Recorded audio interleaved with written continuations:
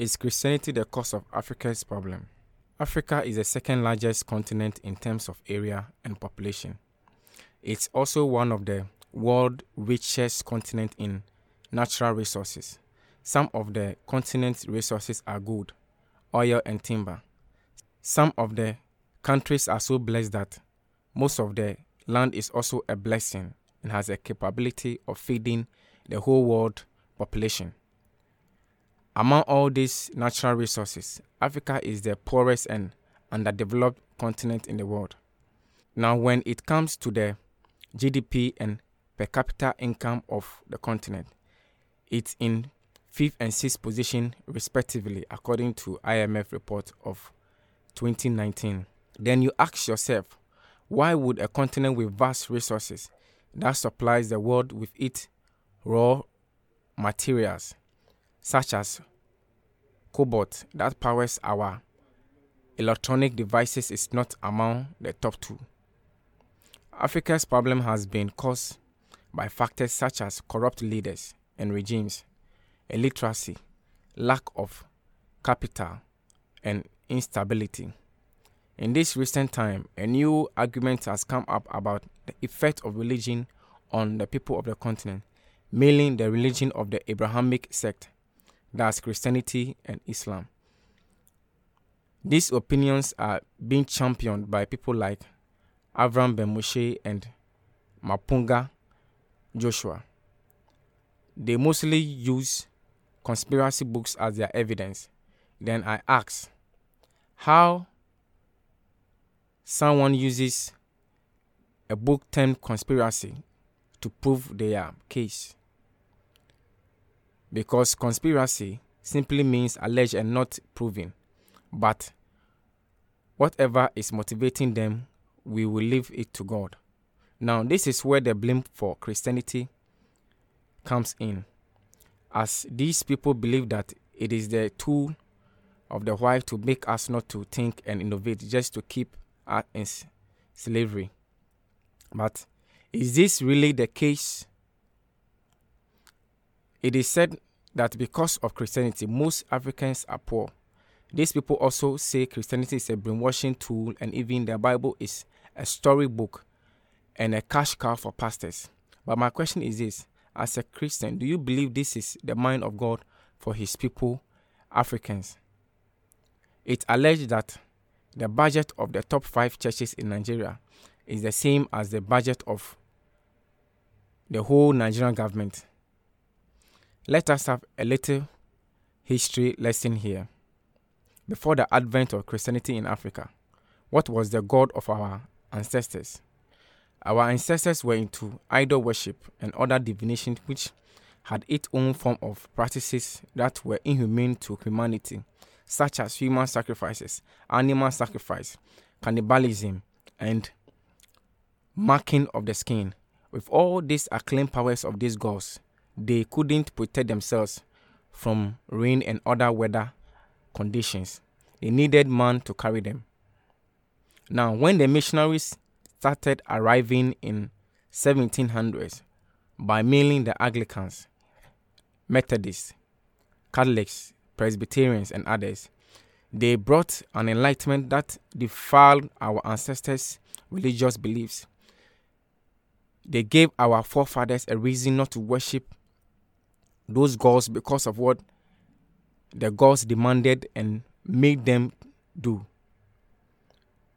The missionaries spread the love of Christ Jesus to them and opened their eyes to the love of God the Father through the ultimate sacrifice of Christ Jesus, his Son, and the power of his Holy Spirit. They needed not to put themselves through all those former practices to experience the power of a God. So there was no more human sacrifices, animal sacrifice, cannibalism, marking of the skin, and others. For the Bible says idolatry is foolishness. Isaiah chapter 44, 9, verse 10. You know, the free gift of salvation and the cleansing of sin, which did not have to come through the works of the former, but faith in Christ Jesus. Now, one wonderful thing, during the time of our forefathers' loyalty to these gods, there was slave trade by the Europeans, yet these gods could not fight for the interests of its people and give them wisdom to overcome these Europeans, slave buyers and traders. There is one secret about idols. They are seekers of the highest bidder and not justice. What do I mean by this? These gods have other gods or demons that they have partnership with. The Bible says when a demon leaves a man and does not find a new home, it goes to find and bring along 7 demons more wicked than itself. Matthew chapter 12, verse 45. Meaning, idols also know teamwork, collaboration, and outsourcing, as Eda Bright Sebwava will say. So our forefathers were not only the people serving these gods, probably the Europeans were also their servants. So whoever gives them more sacrifices is their side they will choose, not justice. But we Christians, our God is a God of justice. The gods also have superiors and those more powerful than them. But our God is the King of kings, the King of all power and authority. Philippians chapter 2, verse 9 to 11. Ephesians chapter 1, verse 18 to 22. The forgiveness of sins made simple because Jesus Christ is the only one who died and rose again. And by his death, there was a redemption of sin. One time, not like others where redemption only comes from a continual sacrifice of animals to purge the sins of man. If people are ignorantly or deceitfully vouching for these gods today, then I ask, where were these gods when our forefathers were sold into slavery to work on plantation farms with no pay? For slavery to end, it has to take the intervention and pressure from Christian missionaries for slavery to be abolished in Africa. Why didn't they give our forefathers intellect to innovate in technology before the arrival of the Europeans? With all the powers the gods gave our forefathers, they were still defeated in wars by the Europeans. So where was their power? There is one thing to having power without authority and having power with authority. The missionary also came with a lot of human development goals. They proved to our forefathers they were not only interested in their spiritual development, but also their physical development. They established schools, hospitals, vocational institutions, and other human development institutions. The missionaries brought in value that transformed lives spiritually and physically. The institutions provided a new worldview in terms of health, education, personal development, business, finance, and others. For instance, the Catholics have been a pioneer in the education and medical sector. They started some of the earliest and first schools and hospitals in their cathedrals. Hence the word cathedral schools. A lot of people benefited from these institutions. From president to laymen had access to these institutions. In fact, the number of institutions built by these missionaries outnumbers the institutions by our own governments today. For instance, most of the best schools in Ghana are all mission schools, and most of these infrastructure projects are being added all the time by churches.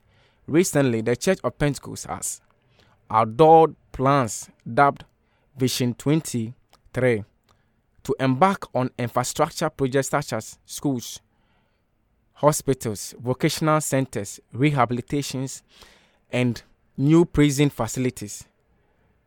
So, if Christianity was meant to destroy Africans, why would it intend to educate and give knowledge to those who it wanted to enslave and brainwash? Let us apply common sense here and think through this carefully. I know there are some problems in Christianity, but no one can blame Christianity for the woes of the continent. What is happening in Christianity now has been already foretold by the Bible about how pastors shall take advantage of ignorant Christians, the advent of false prophets, false doctrines, Christians who have itching ears for what will please them, misinterpretation of the Bible, the love of money, the lust of the eye, wickedness, and other things. So this is no surprise for some of us Christians, since we know that the word of God is being fulfilled. Matthew chapter 24, verse 15 to 28. And besides that, there are bad nuts in every society. You will definitely get people who have not gotten to the same understanding of others. And for someone to say there is no God, then they themselves are fulfilling the prophecy of blasphemy. Now, it's our responsibility as Christians to stay sound and focus on the true word of God and his true pastors and church.